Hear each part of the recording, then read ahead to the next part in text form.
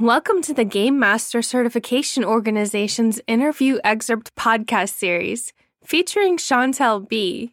Chantel is an actor, psychologist, and a creative artist across multiple mediums and genres. Hi, I'm your host, Melody Raynell.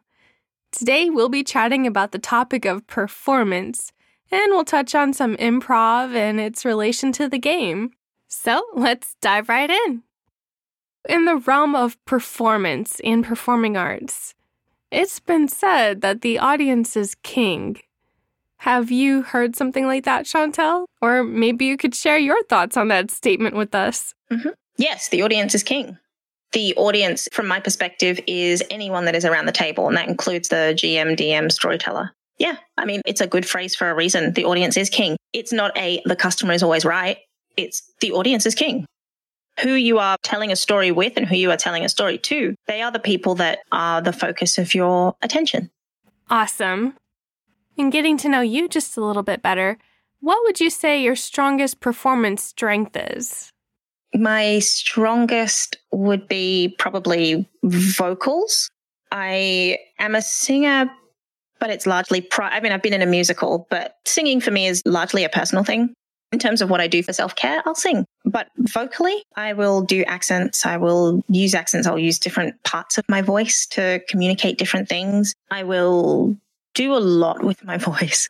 That said, I'm also a very physical actor. Like, I come from a devised theatre background, so everything is sort of self-creation.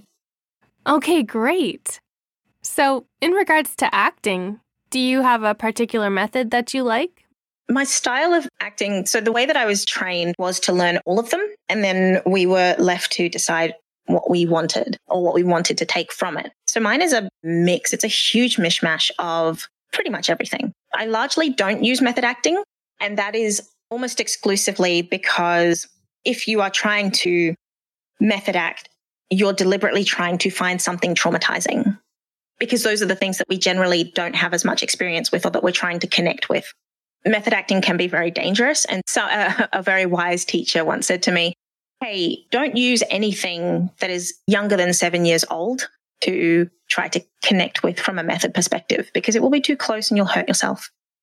So I generally don't method act. My view is if I can imagine it well enough, then I'm probably in the right place. Another one of my teachers said, it doesn't matter how you portray a scene. It does not matter what you do. It doesn't matter what your reactions are, largely because if you can do it that way, that means someone in the world would do it that way also. There are enough people on the planet that if I am very quiet in grief, someone else will be very quiet in grief. If I am very loud or very boisterous or laugh at hearing that someone has passed, then other people would too. There's no need to sort of mine it from yourself when you can imagine it effectively. That's some great insight on that topic. Thank you so much. Okay, so if a game master is trying to help their players learn how to engage with their character better, perhaps for someone who doesn't really have any kind of theatrical experience, how would you maybe direct them to do that? That's when I would literally just say, okay, so what does the character want? What does the character believe in? What do they hope for? What are they afraid of? That's when those questions come back in again. Because when those things come in, that's where the character is. That's where the character lies. We as people have wants and dreams. We have things that we want to get done. There are things that we don't want to do. Why?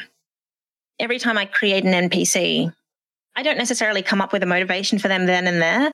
But when I'm listening to the other player, and that's that word listening again, when I'm listening to them, that's how I will decide then, based on the situation of where that character's come from, who they were, when they came from that place. That's how I know what they're going to do next. That's how I decide what's going to happen next.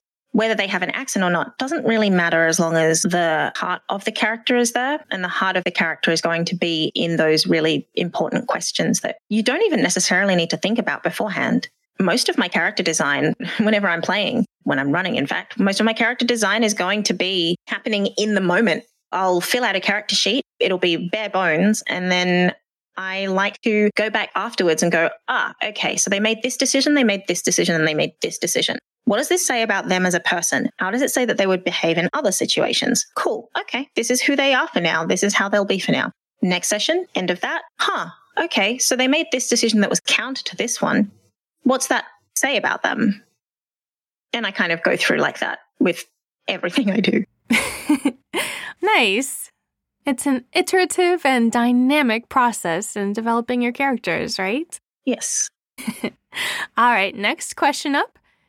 Do you maybe have any tips for people who are wanting to improve on their improvisational technique?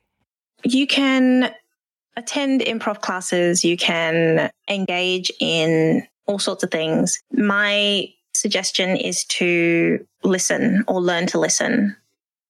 And that takes time and that's difficult because we're often afraid to, for the most part. But the process of listening is hearing what others are saying and responding honestly.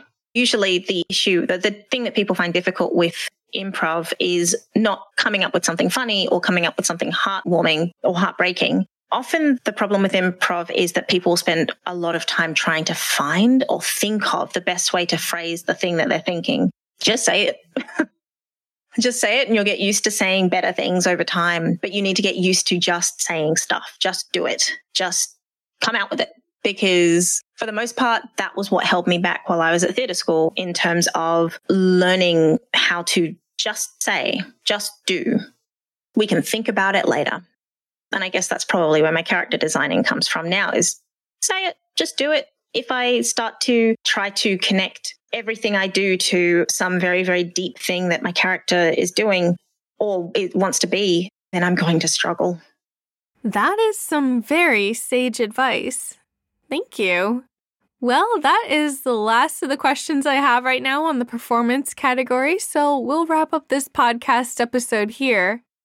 Thank you, as always, for being with us, Chantel. To our listeners, please check the podcast description for details on how you can connect with Chantel B. Coming up next is our last episode in our interview series with Chantel, so stay tuned for that. Follow us to receive notifications when new podcasts are released. For more podcasts and information, check out our website, GameMasterCertification.org. If you liked what you've heard in this episode, please share it. Thank you for listening.